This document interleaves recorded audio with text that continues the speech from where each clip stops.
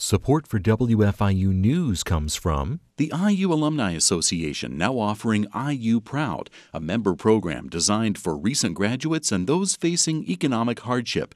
More information at alumni.iu.edu/join. Production support for Noon Edition comes from Smithville, fiber internet, streaming TV, home security, and automation in southern Indiana. More information at smithville.com. And from Bloomington Health Foundation, providing financial support to the community for 55 years, promoting healthier lives and the advancement of future healthcare in our region, working together for a healthier tomorrow. More at bloomhf.org. And from Estate and Downsizing Specialists, LLC, offering complete turnkey services for estate and downsizing clients, from initial consultation through home cleanout to final real estate and personal property sales. More at edsindiana.com.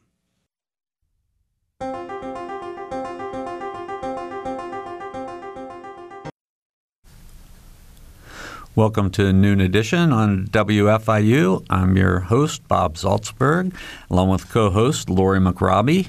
And we're going to be talking about politics today and talking about the upcoming midterm elections. We've got three guests with us. Brandon Smith, State House reporter for Indiana Public Broadcasting. Marjorie Hershey is a professor of political science at Indiana University. And Paul Helmke is a professor of practice and director of the Civic Leaders Living Learning Center at the IU School of Public and Environmental Affairs. If you have questions or comments, you can phone us at 812-855-0811 in Bloomington or toll free at 877-285-9348. You can also send your questions to news@indianapublicmedia.org, and you can follow us on Twitter at Noon Edition. Well, welcome to all of you. Marjorie, I want to start with you if you are with us. So let's. I am indeed. Yeah, good. I'm glad to hear that. So I want to just start. We were talking before the show about, a typical midterm elections. What could we typically expect in 2022? Okay.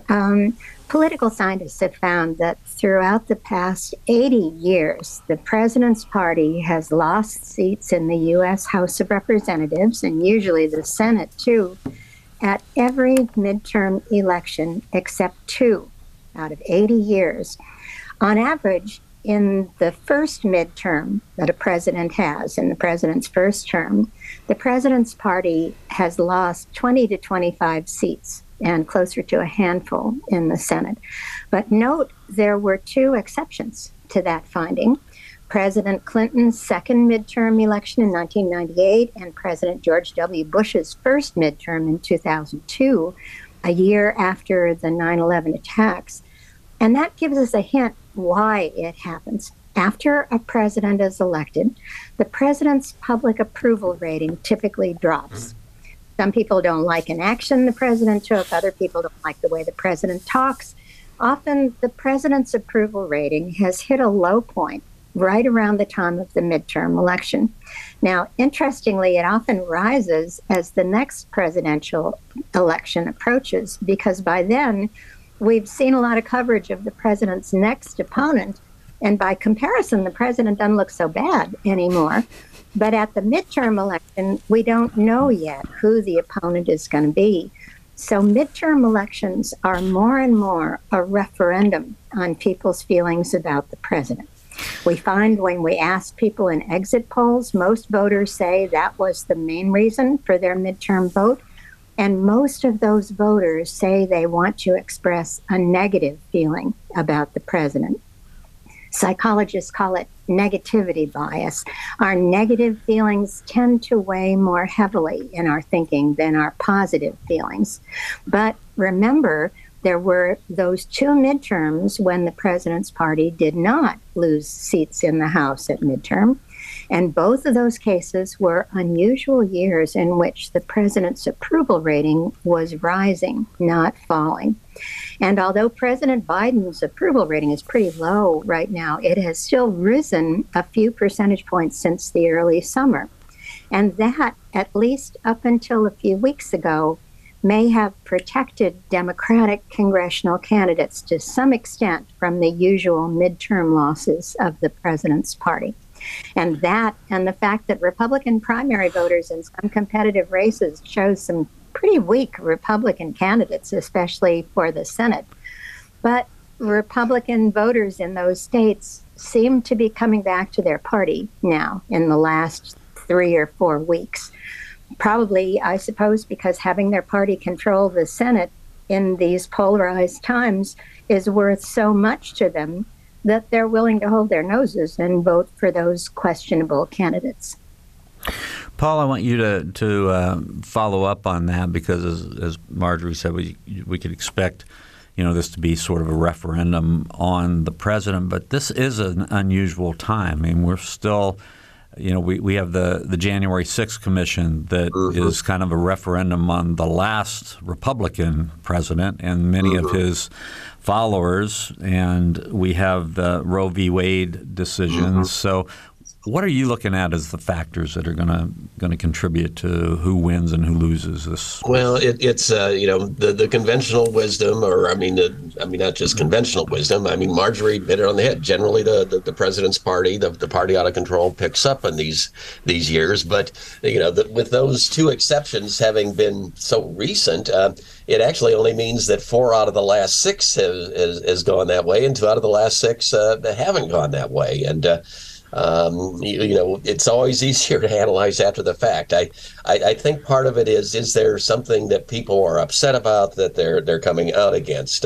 In 1998, and actually I was on the ballot running for U.S. Senate that year, people saw the Republicans as overplaying their hand in trying to impeach Bill Clinton, and that is one of the reasons why Republicans didn't do as well that year. In 2002, as Margie said, we were shortly after 9/11, so there was a rally around the flag effect. In a general election, in a normal year, you'd think that the Republicans would do very well. But here you still have the looming presence of the former president, both because of the January 6th commission, but because of his campaigning, his rallies, and just his large presence out there makes it, in some minds, more of a referendum. More of a contest between Trump and Biden again, which Democrats see is helping them at this stage. The other thing really is the Dobbs decision, the overturning of Roe v. Wade. And people aren't sure how much of a role that will play, but a lot of people were surprised by this referendum in Kansas. There was a ballot proposition to try to codify the abortion restrictions, and it was defeated very strongly. So a victory for the pro-choice side, and it surprised the pollsters and it surprised the political pundits. So there's some feeling that there might be this undercurrent of dissatisfaction with the Supreme Court, and that if that's dissatisfaction with the Supreme Court, at least this ruling of the Supreme Court is strong, that might be the driving force in some of the turnout. So you've got a lot of factors there. The last point is it is such a close control in both the House and the Senate now that there's really no margin of error for either party. I mean, the Republican or the Democrats control the Senate only because it's 50-50 and the vice president is a Democrat. So it's the Democrats can't lose any of those seats. In the House, the Democrats only have a 5-seat margin. So even if the Republicans don't do as well as the out party would normally do in an off year, they don't need to pick up too many seats. So it's going to be very interesting to watch. I tend to think that it's still the Republicans to lose. They're probably going to pick up the House. The Senate could still go either way, and with even a week and a half left, that still can happen in those close races in Georgia, Pennsylvania, Arizona, and Nevada that are probably going to decide who controls the Senate. I want to bring Brandon Smith in now, the State House reporter for Indiana Public Broadcasting. Brandon's been a frequent visitor here on our show, frequent guest on our show. Brandon, what's going to happen? We have a Senate race in Indiana, and we have, of course, all the House races, congressional races. Are there any that you're going to be watching closely, or is it going to follow form and Republicans are going to win the ones that they typically win and Democrats are maybe going to have a couple of House seats? I'd say almost every election result this year in Indiana will probably follow roughly what you would expect it to. Republican incumbent U.S. Senator Todd Young is up for re-election. He's seeking his second term. I would expect him to win. Now, I would say maybe 6-7 months ago, I was expecting a blowout win by Todd Young. But I think that's come back down to earth a little bit. We've seen a couple of poll results in that race the last few weeks that have suggested that it's very close. I would suspect it's not really very, very close, within 2 or 3 percentage points. I would suggest that Todd Young will end up with a relatively comfortable win, but I don't think it'll be a blowout, in part because of some of the factors that Paul and Marjorie have already talked about, particularly the overturning of guaranteed abortion rights by the U.S. Supreme Court. But the incumbency advantage is obviously very real, and a Republican advantage in Indiana is also very real. And Todd Young is not a right-wing firebrand. He is not an election denier. He has never tried to position himself that way.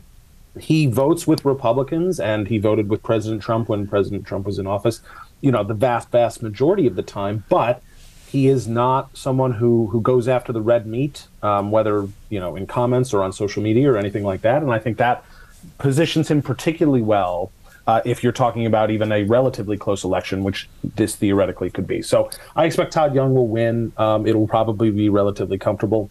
Most other results should follow the same way, except for the 1st congressional district up in northwest Indiana. Now, Democrats have held that seat for 100 years.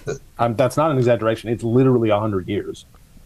And now we just went through another round of redistricting at the state level all across the country after the decennial census in 2020. And Republicans at the State House drew the 1st congressional district a little more favorably for Republicans. It's still a Democratic seat by every measure that we can look at, but it's a lot closer than it really ever has been. And Republicans have recruited a really strong Republican candidate for that seat this year, Jennifer Ruth Green, a black woman, an Air Force veteran, strong credentials, a strong narrative, and I think she outraised Democratic incumbent, first-year Democratic incumbent, importantly, Frank Mervan Jr. Up in the 1st congressional district. So that race could be, again, like the Senate race, a lot closer than people thought. I would still say it's likely going to be won by the Democrat, but if there's a real Republican wave across the country, that could be a seat that flips to Republicans. Now, would they be able to hold it long term? Maybe not, but I wouldn't rule it out, at least this cycle. Yeah, thanks for all your answers here. There's a lot for us to chew on. I want to come sort of back to the question of voting rights, to the extent that is a motivating factor for people who feel as though their easy access to the ballot, for whatever reason, might be being restricted, that might be an incentive for them to make an extra effort to vote. How much is the debate over voting rights? And without even getting into the election denial, but that's at one end of that argument, of course. How much is that motivating voters to get out and vote? And I'm I'll not direct sure that to anybody. Motivates voters. This is Paul. I'm not sure it motivates voters as much as it helps depress the vote. If there are people threatening people at the drop boxes, if it's tough to send in the form, and unless you spell your name exactly the way your full name and the signature looks like it did when you signed up, those are all things that you're hearing across the country that are trying to discourage voting and depress voting. That upsets people, but I'm not sure that's a driving force in getting people to the polls. It's I don't. Maybe Marjorie's got a different perspective on that, but I've always looked at that as more as they're trying to depress turnout. But I'm not sure it spurs people to show up. Yeah, so it's successful in that sense. Yeah, Marjorie, yeah. I'd be interested in your comments here too. Well, I think Paul's right. I think it's clear that over time we've seen this phenomenon over and over again. This is not something that's happened just recently.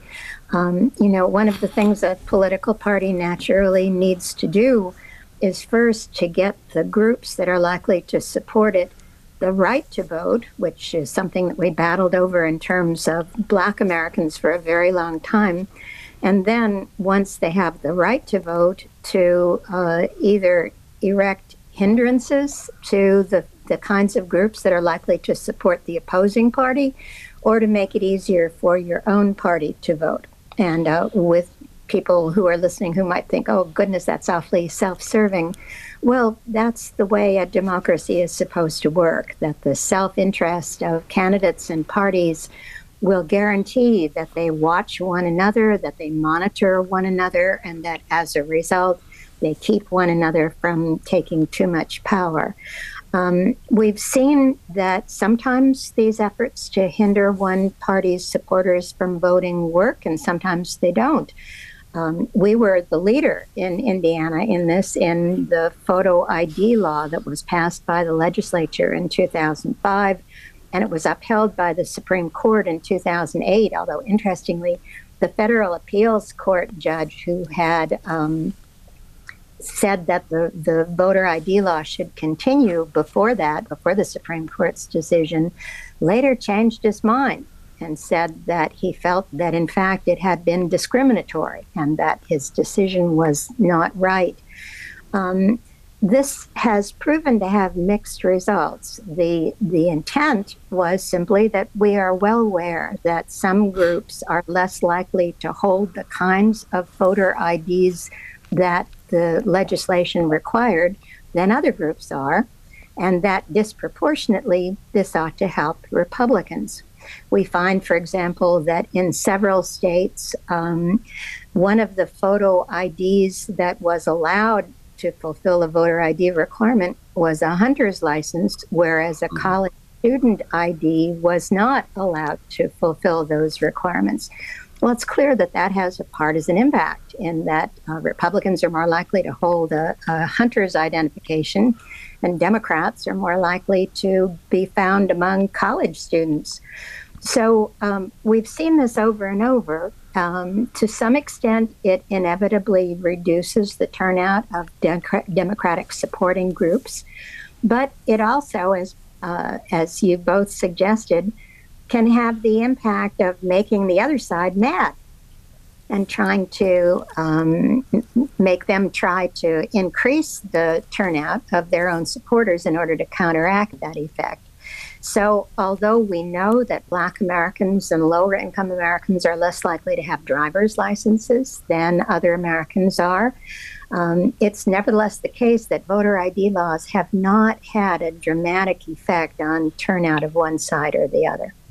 I wanted to jump in with 2 points. The one that I forgot to mention earlier, but first of all, that Marjorie's correct in a lot of ways. I still hear a lot of people that will say, "Well, I've got an ID. What's the big deal? People should be able to get an ID." One of the groups that it's very hard to get the proper ID for are females. If someone gets married or if they get divorced and their name is different from what their driver's license shows, oftentimes they will have trouble voting because it won't reflect the new married name or the new divorce name or whatever. People don't realize how simple, that can affect over half of the population. And again, female voters do tend lately to vote more Democratic than Republican in some ways. So, it's not just people of color that we're talking about. It's half the population. The other thing to point out, though, is, and this applies sort of the overall analysis of the midterms, the voter turnout in midterms is always lower than in a presidential year. Always lower. This is the one thing that holds true. People are less motivated to show up. They think it's less important, and so they don't try as hard to get registered or to vote or even to show up. So it's when we discuss these things, part of it is, I point out to people that the number of people who are registered to vote and legally could vote who don't vote could change almost every election in this state and in almost every other state in the country if those people showed up, but they don't show up, particularly in off non-presidential years. Brandon, is this an issue? Do you see this as an issue in Indiana at this point? Voter access? No, absolutely. I mean, it's an issue in every state in the country, which has put voting restrictions in place. Indiana was, famously sort of the first to, their voter ID law was the one sanctioned by the U.S. Supreme Court. So they're sort of like the mother of the voter ID laws in many ways. But I mean, Indiana has historically terrible turnout over the last several cycles in terms of not just compared to previous years in Indiana, but we have for the last several cycles, Indiana has been one of the worst states in the country for voter turnout. Is that because of voting restrictions? Probably a contributing factor. It's also largely because there aren't a lot of competitive races up and down the ballot, certainly not at the upper levels. Like we just talked about, Republicans for the last decade or so have just been winning everything across the board, it feels like. And increasingly in state House and Senate races, you have a lot of races that are uncontested entirely by one party or another. You have a lot of races that just are not competitive in any way, shape, or form. I referenced already the redistricting that just went on. There was an analysis done of the new legislative maps around that time. And what it did was it looked at the new districts and then looked at the presidential results from 2020 and said, okay, in these new districts, how did the voters in those districts vote for president? As a way to kind of gauge rough partisanship and breakdowns. It's not a perfect measure, but it's about as good as you can get looking at past results compared to a new map. And based on that measure, out of the 150 seats in the Indiana State House and Senate, 11 could be considered competitive. If people don't think there's anything to vote for, why are they going to vote? Yeah, that's an issue. I'm wondering, and again, sort of see this on a national level, and I'd be interested in comments on the national level to the extent that anyone knows them, but also in Indiana, which is vote among younger people. I mean, that's always been historically a tough group to get to the polls. New voters, they've just turned 18, they're in college and so forth. But there's been a lot of effort, certainly here at Indiana University, to get the student vote out. And I think younger people are, my sense, and again, we're biased because of being in a college environment, probably because where people are talking about this, that younger people are seeing their future and they're concerned about climate change. They're concerned about reproductive rights. They're concerned about gun violence. And, is that, are we going to potentially see more turnout among younger voters in even in this cycle and certainly looking ahead to 2024? And I'll throw that out to all three of you, again, national level and, of course, Indiana. Well, I can give you some data from the national level, and those are that in 2020, the perception, and in 2018, was that younger voters were turning out at remarkably high rates, and they were compared to previous groups of younger voters, but not compared to other age groups. So we saw a distinct increase in people under the age of 25 turning out to vote. But that's on such a low base because the proportion of young people who turn out to vote is maybe at most 2/3 of the proportion of people over the age of 65 or 75 who turn out to vote. It's really pretty small. And as a consequence, although we may see that increase, and I certainly hope we will, the Big Ten voting challenge exists here at Indiana University too. And anybody who wants to check their own voting status can go to a website called TurboVote, TurboVote, which will tell them whether or not their registration is current and how to request an absentee ballot and various other things. And that's certainly likely to be helpful. But in general, the fact that younger voters turn out at a distinctly lower rate than older voters do has been found since the beginning of political science research. And for good reason. As Lori says, they're in college. They're people who have a lot of other things that are primary on their mind other than who's likely to win the next national election. Yeah, I wish young people would vote more. I bet, and Margie and I have worked on this Big Ten voting challenge. Indiana actually has seen some increases, and we're very happy about that. But it's frustrating. I know sometimes young people are confused. Where should they vote? Should it be at their campus or back at their hometown? So I think that confuses them a little. Sometimes it's harder to get registered. There are some young people, believe it or not, who don't have driver's licenses. The type of ID that would work to get registered. Maybe not so much in Indiana, but I know in cities where there's a lot of public transportation. I think sometimes young people are more cynical in a way that that sort of the older generation has screwed things up, and we're not going to pay any attention to them, so they don't want to show up. I get some young people that they're almost expecting perfection in their candidates, and if it's not there, they become cynical. I remember in 2016, I had some activist students, and the day after Trump beat Hillary, it was I was talking about who voted and who didn't vote and what the surprise was, and there was one young man who was very active. He didn't vote. He'd been a Bernie supporter and thought there's no difference between Hillary Clinton and Donald Trump. And I sort of raised the question that, maybe in Indiana, the vote might not have made a difference, but how about the governor's race and the Senate race and the congressional races and the legislative race? And it's sort of like, what do those have to do with me? I'm concerned about the big issues. And I think a lot of times, not just young people, but all people sort of think, what's the big deal? President we know is important, the other ones don't. But they don't look back and realize that, 2014, the Republicans getting control meant that Obama couldn't replace the open seat on the Supreme Court. With increased partisanship in the country, we're getting a lot of times where, as soon as the other side comes in, the impeachment starts or the investigations start, or the idea we're not going to pass anything because that's going to make the president look like he's got a success.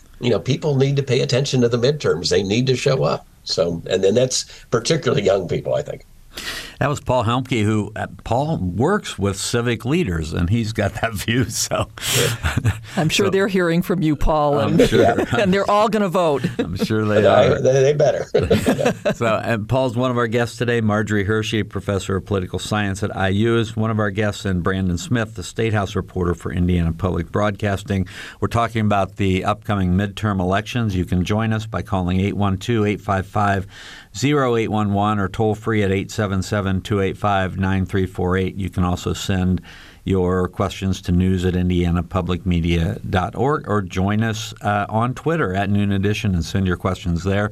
Brandon, Paul said, yeah, I think there are a lot of young people, probably in particular, maybe even older people, that don't understand the power that is in the Indiana state legislature and the General Assembly.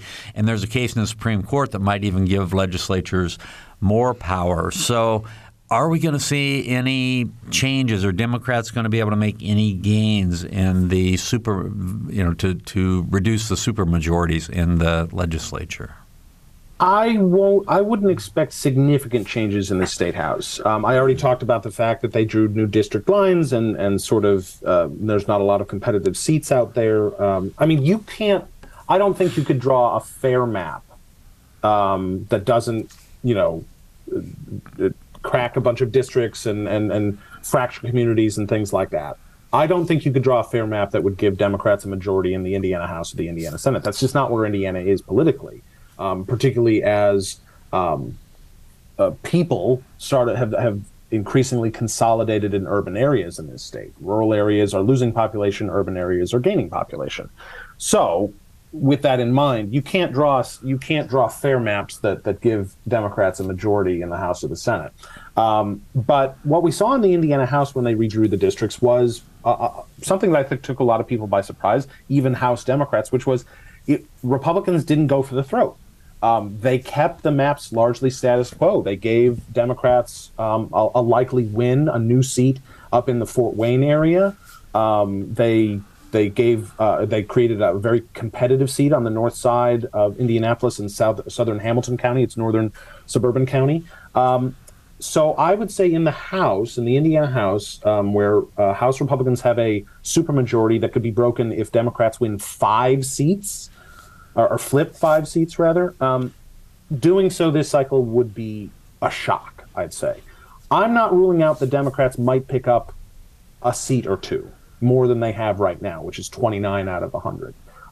But that won't significantly change anything. Even if they broke the supermajority, Republicans would still have a majority, though it would certainly be an incredible symbolic victory for Democrats. I just think 5 seats to flip in one cycle particularly this cycle, given all of the things that Paul and Marjorie have already talked about with sort of the historic midterm results, that would be extremely unlikely.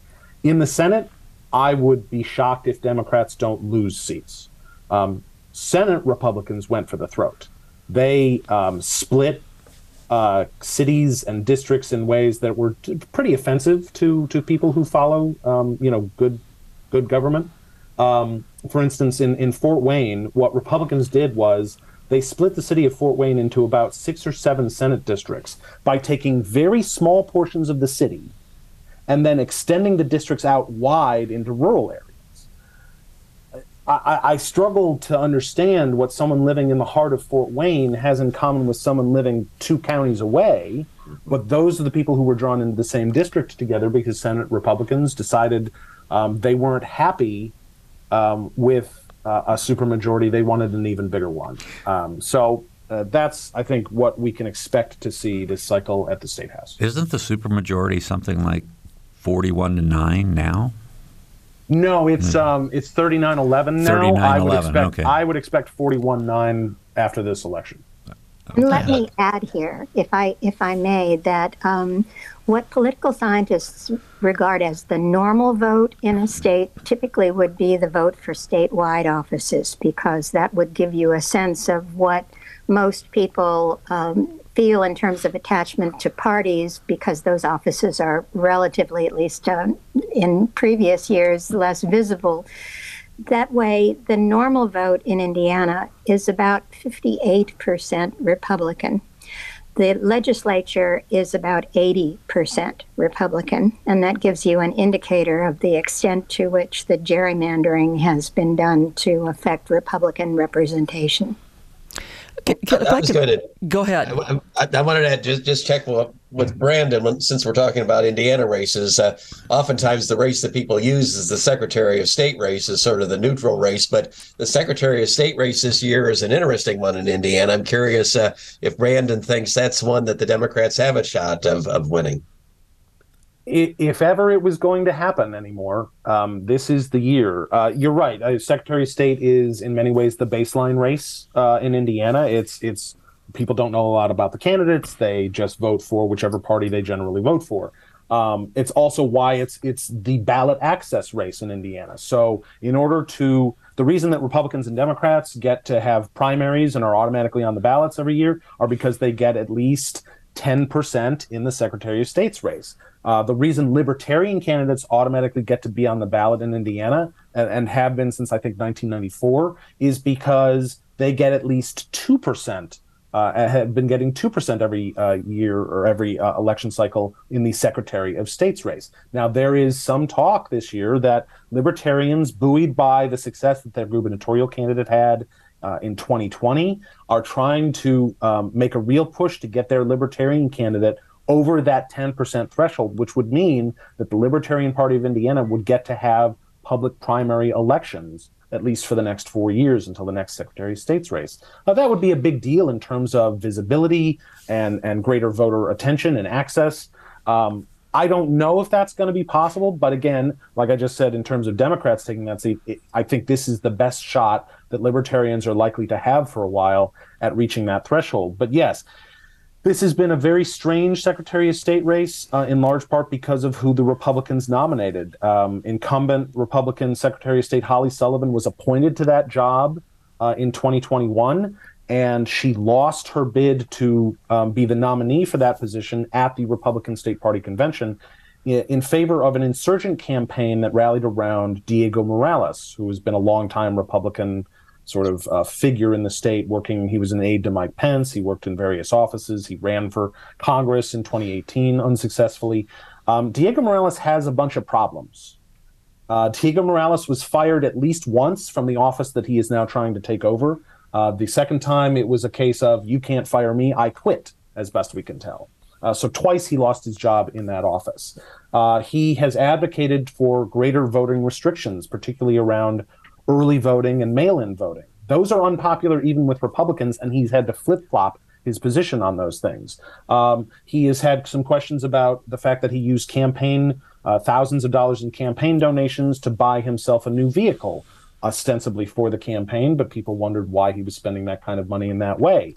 There has been questions about his military record. He bills himself, his social media profile is him in fatigues. He bills himself as a veteran, and yet, as far as we can tell, under Indiana law, he does not qualify to be a veteran. He also doesn't. He's refused to participate in any sort of candidate forums or debates.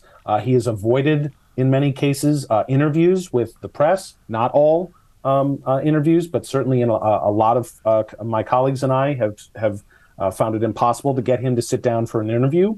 And then there were sexual assault allegations made against him in the last few weeks by two women that he worked with more than a decade ago. He vehemently denies those, but those are certainly out there. All of those things combine to make for a weak Republican candidate in what should have been a slam dunk for Republicans, particularly this election cycle. Can Democrats win? Yes. Will they? Probably not. But this is their best shot they've had since Joe Hogsett last won the office as a Democrat in 1990. I want to that you're speaking to, I think, underlying this larger issue about the depths of partisanship. So that even in and we see this across the country where there are candidates who have, their personal behavior goes completely opposite of the positions that they've taken. I don't need to lay all that out. We all know that that's happened, and of course is present even in people who have held the Oval Office. So, but yet, I think, and one of you talked about people holding their noses, maybe not even holding their noses, believing very firmly that the opposing party is the devil, are evil, that anything, anyone is better than the opposing candidate. And that level of identification with party, in my lifetime, I've never seen it like this. And I'm wondering, Margie, any of you obviously could speak to that. Is this really something new that we're seeing, the degree of tribalism? Well, it is in recent years, Lori. I think what you're getting at is the increase in political polarization that actually did not start within the last few years. It started back in the 1980s as a result of some pretty significant changes in the electorate. And that had to do with the increasing movement of Republicans against civil rights legislation, something that the Republican Party had actually stood for most of its history, which then attracted white conservative Christian Southerners who became more and more likely to vote Republican, went from about 80% Democratic in the mid-1900s to about 80 to 85% Republican in more recent years, since the 1990s. And as a consequence, the two parties became much more clearly different from one another in their stands on issues. When the white South used to be dominantly Democratic, that made it difficult to be able to associate the Democrats with liberals or even moderates, because those white Southerners were conservatives in just about everything except for their Democratic identification. Now that those white Southerners are in the party where they feel most comfortable as far as race is concerned, the Democrats have become much more consistently liberal to moderate, and the Republicans have become much more consistently conservative to very conservative. We've seen more of a shift, believe it or not, and some national comments to the contrary notwithstanding, we've seen more of a shift toward the extreme in the Republican Party than we have in the Democratic Party. And I say that not to make a partisan statement, but simply to reflect data that political scientists have been following for quite some time. This isn't the first time, however, that we've seen this kind of polarization. We've seen it routinely in other periods in the past, in the late 1800s, at around the time of the New Deal. But it looks like something new to many of us because of the fact that the 1950s through the 1970s were a period in which the two parties were rather less distinct from one another. So the fact that they have become much more distinct and polarization has increased has become more obvious to us. And what's especially obvious is what's called affective polarization, which means basically that, a lot of us hate the other party more than we love our own party. Mm-hmm. That level of affective polarization means that you are much more inclined as a Republican to say, okay, Herschel Walker is maybe not my ideal candidate, but I would rather have a Republican in that seat and Republican control of the Senate than a Democrat in that seat. So I will just go ahead and support whoever the party suggests. I've always argued that the Republican Party I grew up with was taken over by the Southern Democrats and hasn't been the same since. The Nelson Rockefellers, Chuck Percy's, even Richard Lugar's. I'm not sure how they fit in the current party, and even when you see people like John McCain and the Cheneys and the Bushes being described as Republicans in name only, it changes the mix too. But I think one point is even in Indiana, in other states, you used to have people that would split their tickets, but you don't see that much anymore. The Birchby could win here, Evanby could win here, Frank O'Bannon could win here. Even 10 years ago, Joe Donnelly won because the Republican Party dumped Lugar in the primary and put in somebody who was more extreme. But 10 years ago, there was also a Democrat elected for state superintendent of public instruction because of some issues there. Obama carried the state. But now I don't think we see as much ticket splitting in this state, certainly, and I don't think we see it around the country either. We have a question from Tim. I'm going to ask the question as he did, and then I'm going to rephrase it a little bit. He said, why wouldn't Erin Houchin answer questions about her allegiance to Donald Trump at the Rotary Club this week? I know she was a speaker to Rotary Club. Mm-hmm. I wasn't there, so I don't know if that is a specific thing that she wouldn't do. But how large does Donald Trump loom in Indiana and elsewhere? Is he a force for?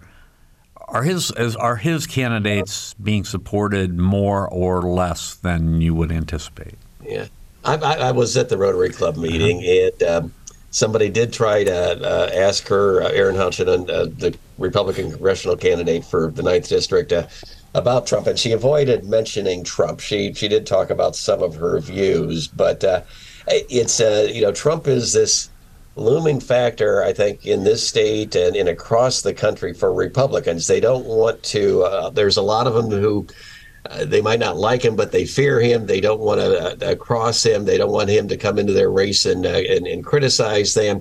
He was stronger at the point of the primaries because if Trump had spoken out in a primary, then somebody might have thought about losing. And I think he's got less clout going into the general election, but he still has some. In Indiana, the issue's complicated a bit because Mike Pence is from Indiana. Mike Pence wants to run for president in 2024, as does the president. Mike Pence is even reluctant to mention the word Trump or the name Trump on the when he's out speaking. But it's this. I think a lot of Republicans are afraid of crossing Trump. Even after the primary's over, and they feel safer leaving the name off of their lips. Just quickly, Brandon, how well would a Pence run for president do in Indiana? I don't think it would do all that well at this point. I think enough has shifted in this state over the last 6 years since he ran. Longer than that since he ran for governor. It would depend on who the other candidates are. But if you were talking a straight up heads up Donald Trump versus Mike Pence, I think Mike Pence would lose Indiana. I agree.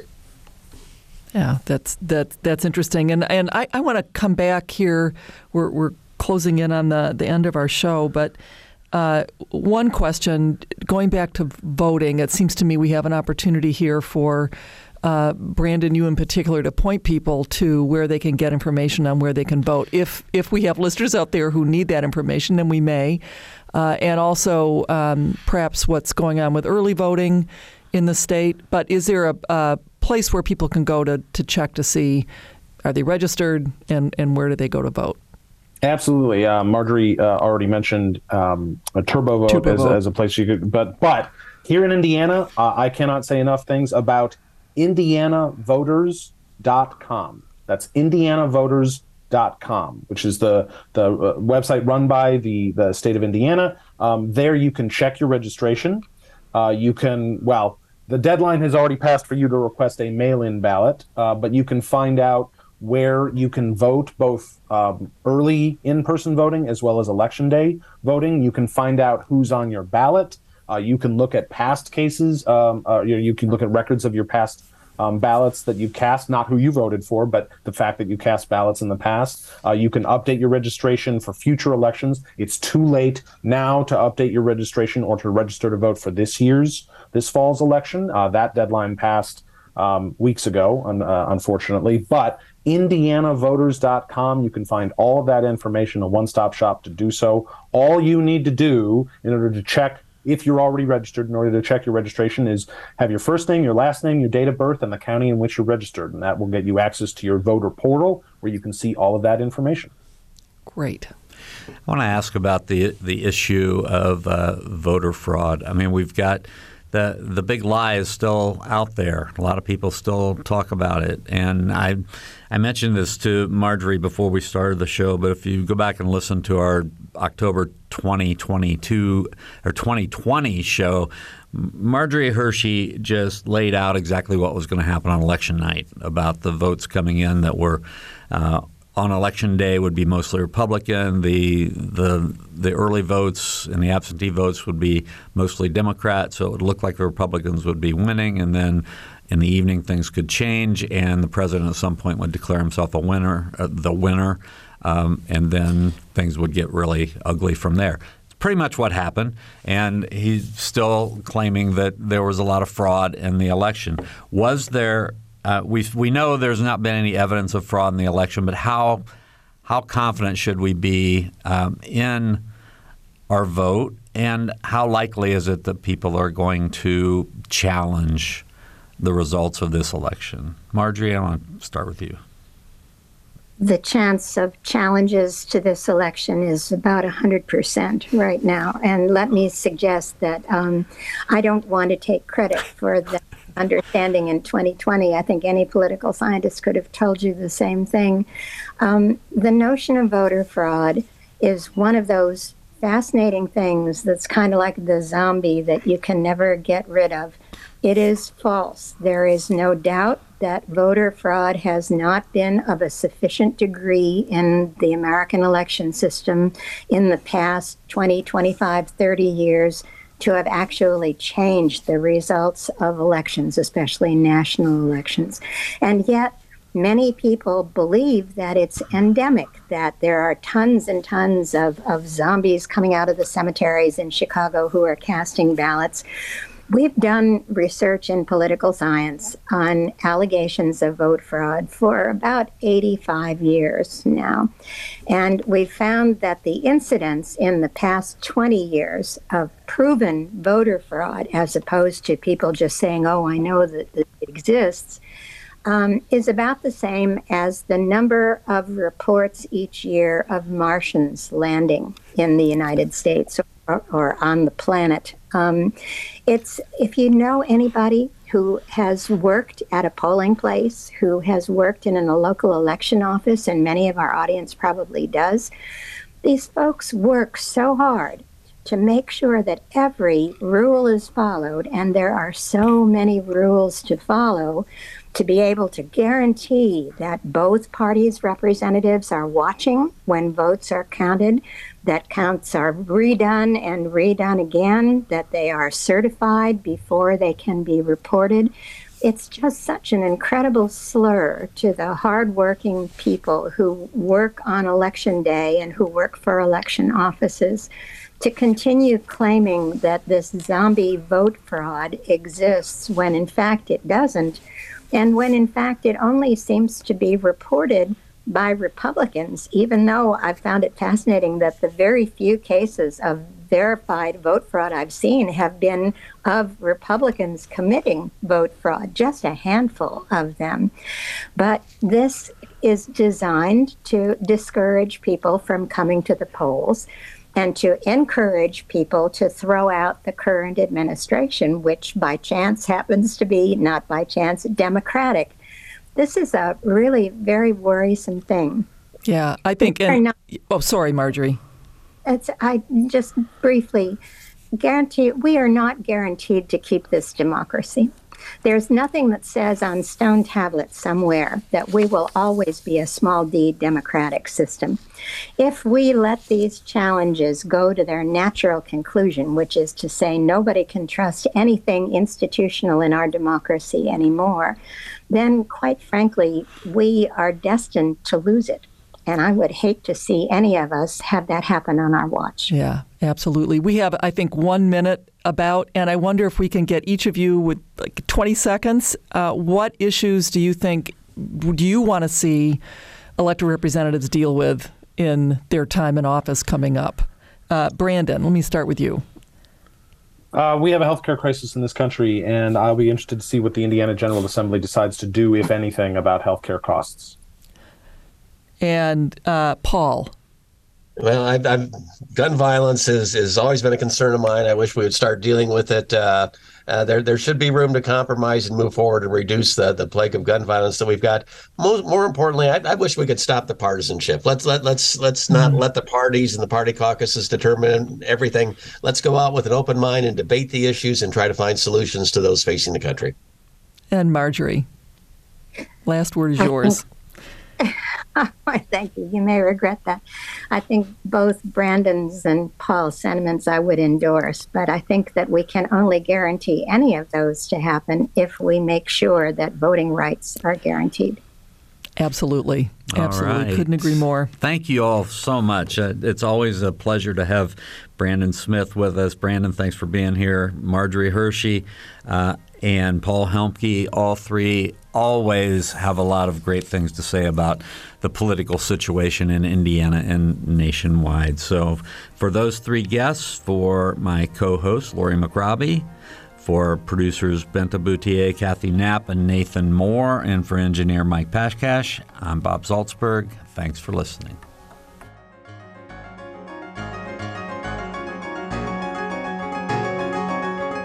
Production support for Noon Edition comes from Smithville, fiber internet, streaming TV, home security, and automation in southern Indiana. More information at smithville.com. And from Bloomington Health Foundation, providing financial support to the community for 55 years, promoting healthier lives and the advancement of future healthcare in our region, working together for a healthier tomorrow. More at bloomhf.org.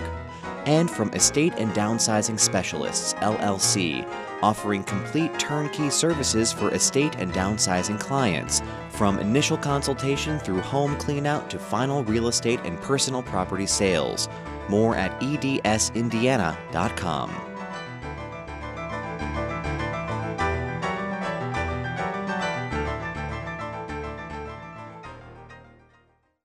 Support for WFIU comes from IU Theater and Dance, presenting Gross Indecency, the 3 trials of Oscar Wilde on the downfall of the famous man of letters, October 21st through the 29th. More at theater.indiana.edu.